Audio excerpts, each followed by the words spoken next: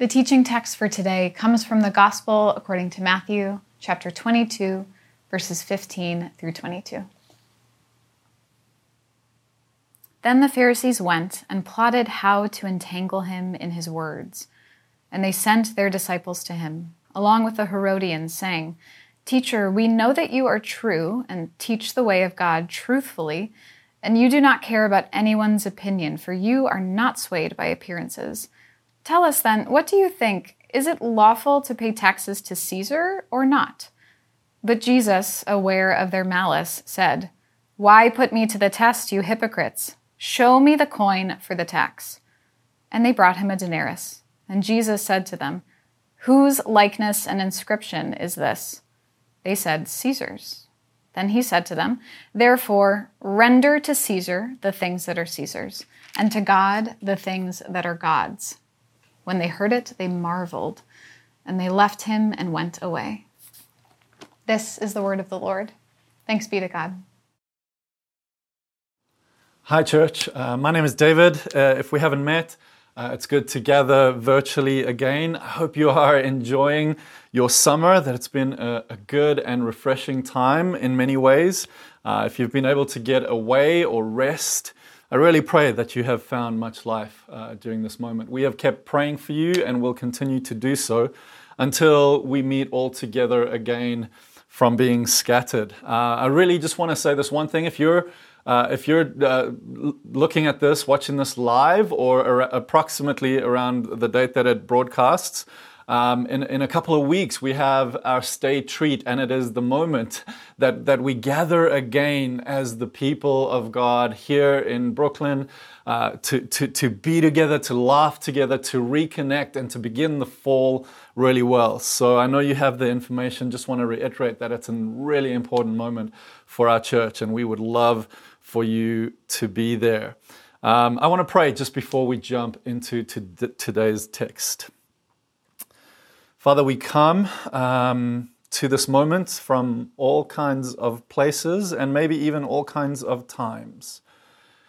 And you transcend time and space, and we ask you today that your truth that has stood the test of time, that we can still rely on today would impact our hearts and lives, would change us, would come by the Spirit of truth that you give us to speak to the depths of our being, that we would be made alive through your word, that we would be washed and refreshed by your word and by your Spirit today, we pray.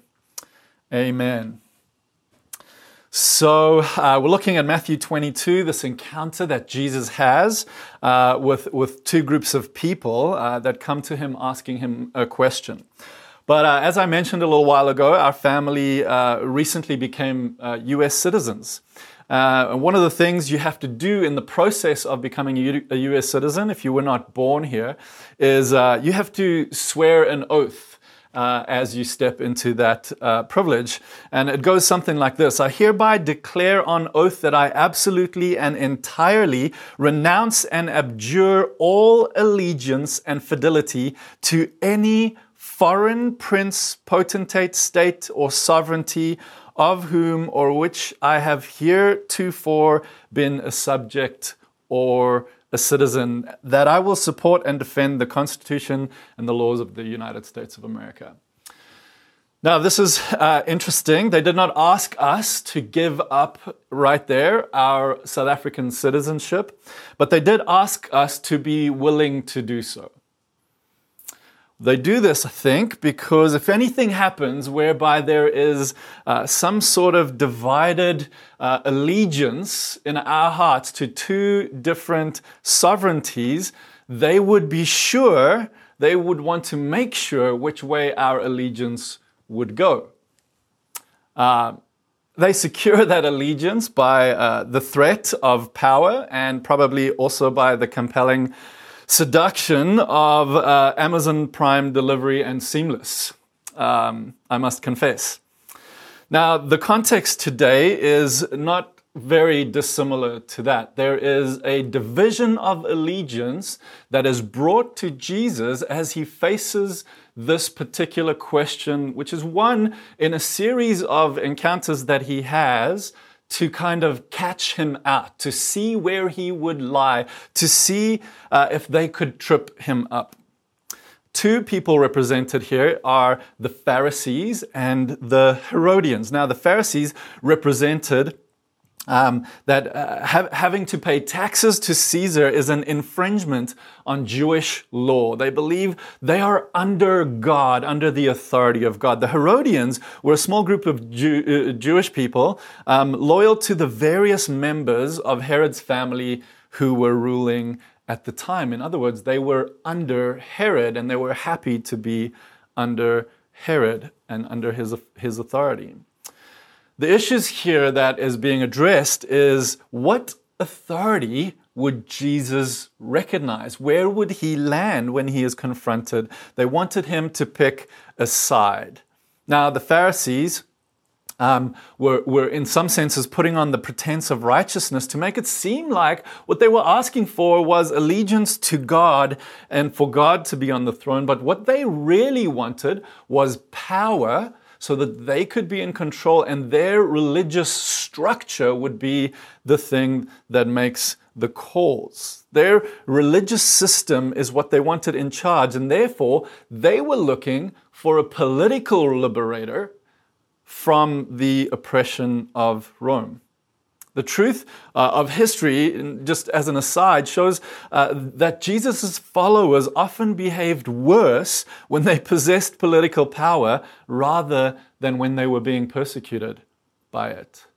So, by the way, when Christians are persecuted, oppressed, if our first solution in situations like that is going towards the need to gain a political majority, a powerful majority, to beat this particular oppression, then we are not much different from some of these groups that are represented here in this particular text.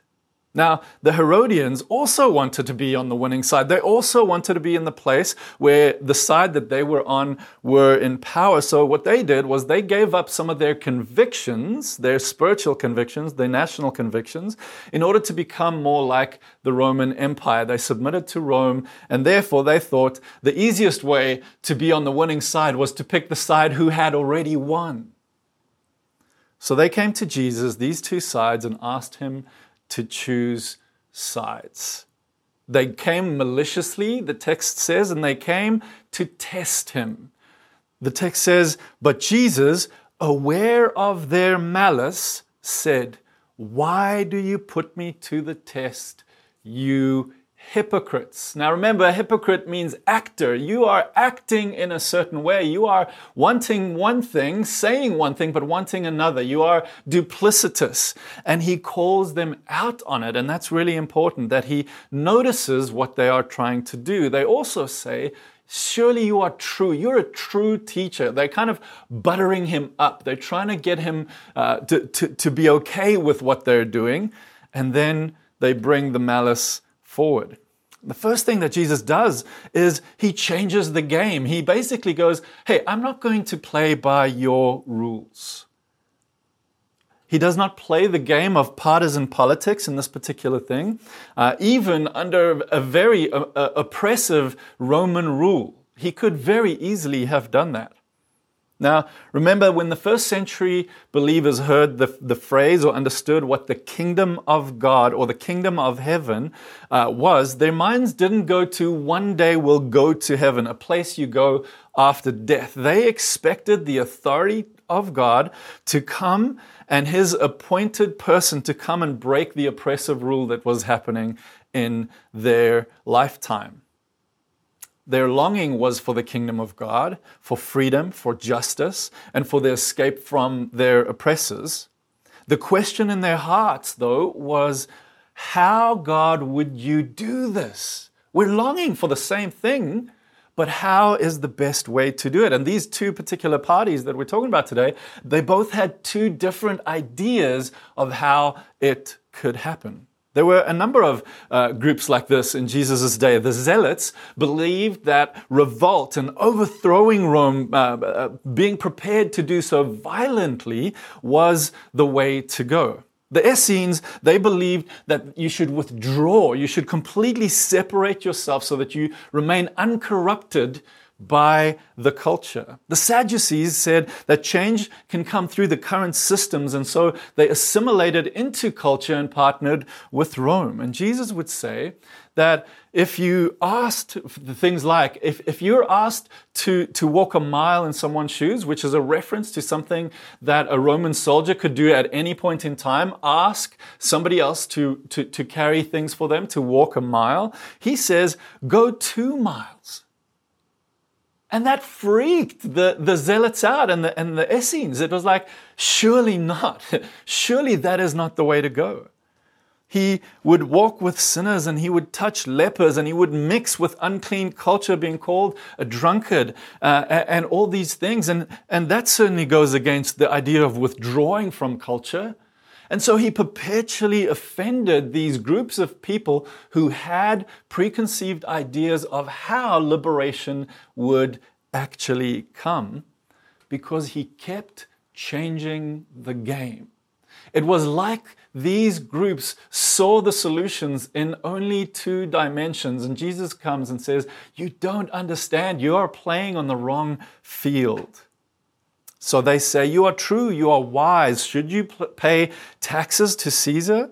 He knows if he says yes, he would offend the Zealots, the Essenes, the Pharisees. But if he says no, he would be opposing the government that he was under, and he would be called a rebel, and he would make enemies of the Sadducees and of Rome itself. He was stuck. But more importantly, if he said yes, or he said no, he would be doing something he did not come to do.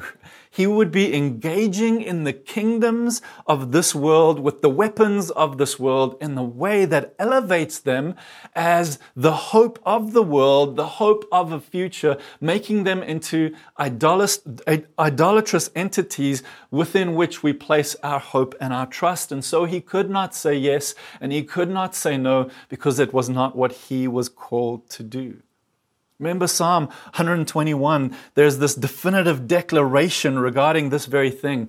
When I am in trouble, where do I run to? Where do I place my hope? And it says, I lift my eyes to the hills. Where does my help come from? It comes from the Maker, the God, the Creator of heaven and earth.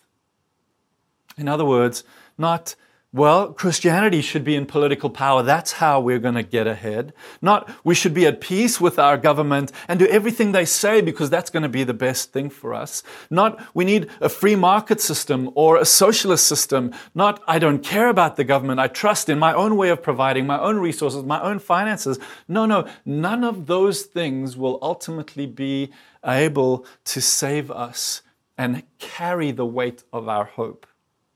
So in order to address this, Jesus does something brilliant. He says to them, bring me a coin. Now, tax in Matthew 27, a little bit before this particular passage, they spoke about temple tax, and that's very different. We won't get into that. This particular tax is referred to as the tax paid to the government that is, in essence, being oppressive towards the Jewish people. And that is important to remember.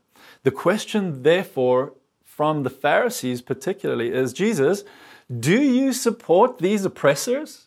Do you support the people who are persecuting your people? Instead of picking a side, he does something genius. He risks offending them both, not because he tries to or because this is his strategy, a new kind of way of being a cool Christian is just offend everybody and say the right things or the wrong things at certain times. He is actually acting according to what they said. We know you are true. We know we will find truth with you. And he acts true. In this moment, he offends. And he says this, why do you put me to the test? Show me the coin for the tax. They brought him a denarius. And Jesus said to them, whose likeness and inscription is in this? They said, Caesar's. Then he said to them, therefore render to Caesar the things that are Caesar's, and to God the things that are God's. And when they heard it, they marveled, and they left him, and they went away. Now, we don't know if Jesus himself had a coin on him. That's something that's not answered in this particular text, but we know that he asks them for a coin, and we think he does so for a very specific reason. Some scholars believed he asked them for the coin because he demonstrated that they themselves rely on the system that Rome has put in place for their living. That their day-to-day existence was kind of provided for by Rome, and therefore he's expecting them to recognize that there is honor and respect and tax due to the government that has been placed on them. One author says this: Jesus asked his questioners for a coin, not because he did not possess one, but so as to demonstrate that they themselves used Caesar's money. The silver denarius, which bore Caesar's head on one side, and on the other side the goddess of peace, was inscribed Tiberius Caesar Augustus, son of the divine Augustus, chief priest. If the people used Caesar's coinage, they were under obligation to pay back what is owing to them. This is important. And he says to them, give me a coin. And they had the coin. In other words, they had already lived under the provision and the ways of Rome. Now, the issue here is the likeness on the coin, because the Jewish nation was not to make anything or to buy into anything or subscribe to anything with another likeness other than the likeness of God, because it would seem idolatrous that they would put that likeness on it. And this was important because they believed that in temple theology particularly, that as God created the earth, this beautiful earth, that in their idea was a temple within which worship happened, worship of the God, allegiance to the God who created. And the last thing that happens in a temple is you are displaying the image of the God that is worshipped within that temple. And the last thing God created in this beautiful temple was human beings, and he put his image in human beings. And this is what Jesus draws on. He says, they carried the coins of Caesar. You're already living in this real world. You already honor this real world, and that does not make you bad. He affirms that that is necessary in the time that they were living. But Jesus, they use my tax dollars to do ungodly things, to oppress your people. Yes, but you are under that government and you should understand what respect and honor looks like. But they use it to wage inhumane wars and take over lands and people groups and be oppressive. Yes, but you should pay them what is due as God has allowed them to be in rule here. But they use it to fund abortion and messed up systems that cause harm. Surely we can't support them. Yes, that is true, but we also need to respect and honor those who are put above us. This was a controversial statement that Jesus was making to those who believed that any oppressive government is worth nothing at all. But then he adds this, and this is where he kind of levels the playing field. He could not just leave it there. He adds, give to God what is his. And that word render to Caesar and render to God is a word that really means give back to Caesar what is his and give back to God what is God. There is a restoration that is implied in that word. And Jesus understands the culture he is in. He understands that there is a way that human life works with governments and all the complexities that goes with that. And he says, give to Caesar what is due to Caesar. Now, we can criticize the work of governments. We can criticize, and we should seek change. We should seek renewal, but that does not mean we should stop doing what is due, giving what is due in our day. Now, the Reformation and even some of our own government and the separation of church and state has been affected by this passage over the years very, very deeply. But that was not the main point or the only point that Jesus was making here. Jesus is affirming the need for civil prudence, but he makes an ultimate claim that supersedes this particular claim. And that claim was this, that ultimately we bear the image of God, every human being, and we are to be returned and given where we are due, just like where the taxes are due. Jesus, do you support this government? Do you look for hope in this government? I submit to it in some sense, he is saying, as it is fitting, but my belonging, you need to understand, is first to my Father in heaven, and so is yours. Give to God what is God's. He is referring to the image of God that is in every human being. Now, He's also through this statement saying this, remember that whatever fear you have of Caesar and of Rome, remember that you need to submit to Caesar, who himself bears the image of God and should be given back to God. Jesus is saying, some things are not Caesar's. Some things do not belong to Caesar. Some things do not belong to government. Some things do not belong to those who are in power, and we need to be careful as to what we give. He's saying honor and respect and submission and taxes belong to the government. But the value of human life does not belong to Caesar. It belongs to God. He is saying that respect and generous submission belongs to the government. But that worship does not belong to the government, to Caesar. It belongs to God. He is saying that our cooperation belongs to the ruling bodies, but our hope, our hearts, where we place our trust, can never belong to Caesar. Jesus is honoring the government. He is also removing the political distance between people.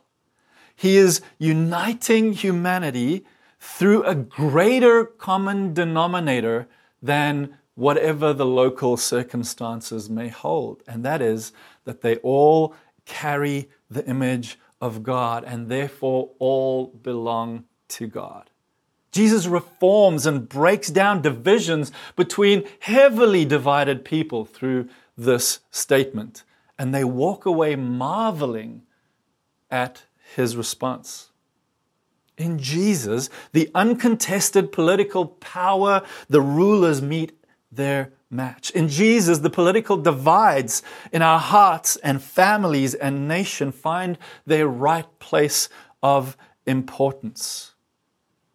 And so we see these two massive responses that come from Jesus' demand in this particular text. The first is this.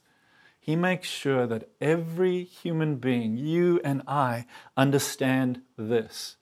That firstly, as a priority above all, we belong to God.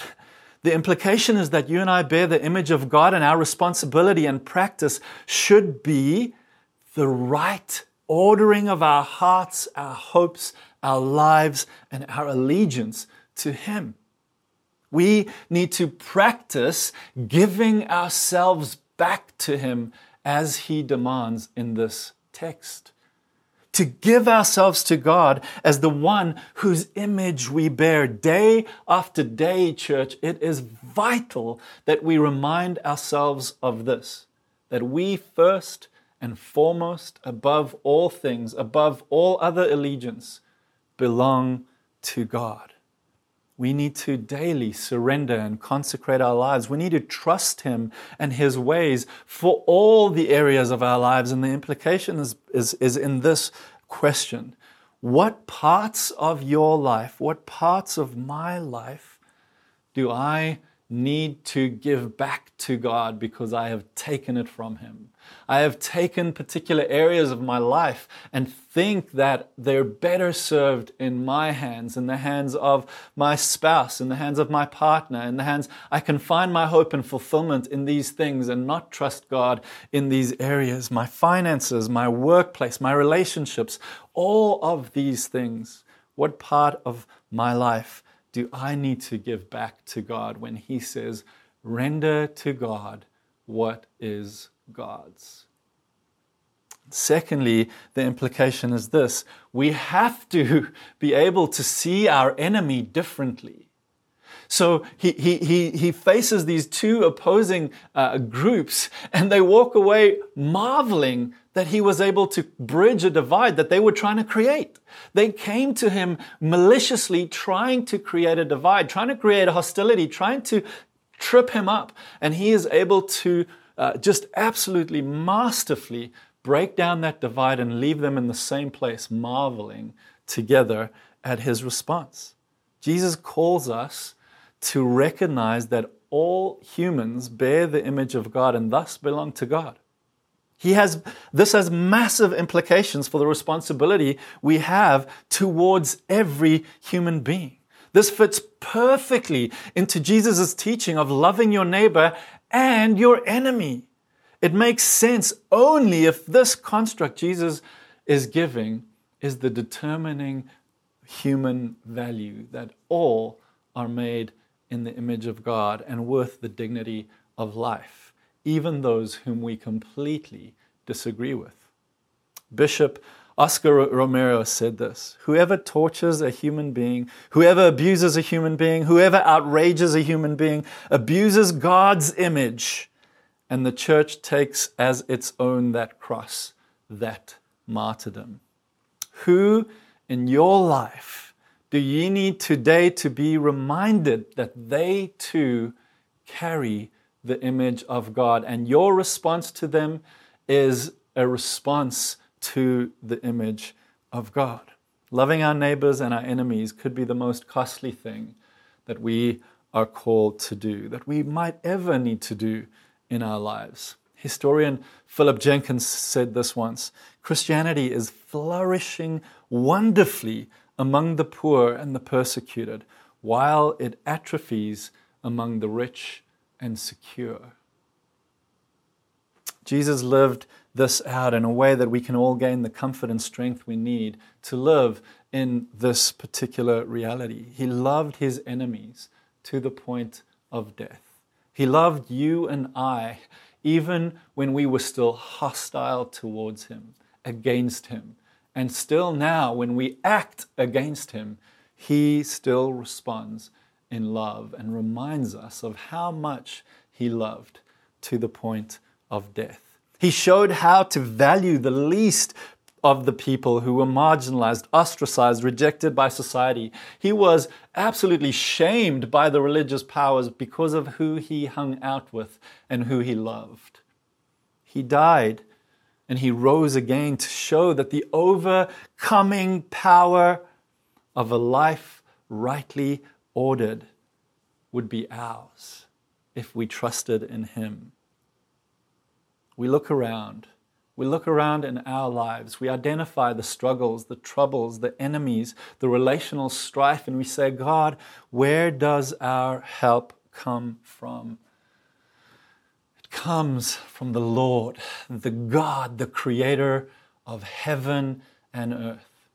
And today, church, let's return our hearts, our affection, our allegiance, our trust where it truly belongs, to this amazing God. Let us pray. God, it is not easy when we look for solutions to return to you and to be patient and to wait and to trust. I confess my heart wants to fix, my heart wants to jump in, my heart wants to make things happen. But the first act that we are entrusted with is the giving back of our hope and our trust to you, not to government, not to financial systems, not to jobs, not to relationships, spouses, persons, sexuality, not to any of these things that we think hold the potential of our salvation and our joy, but to return to you.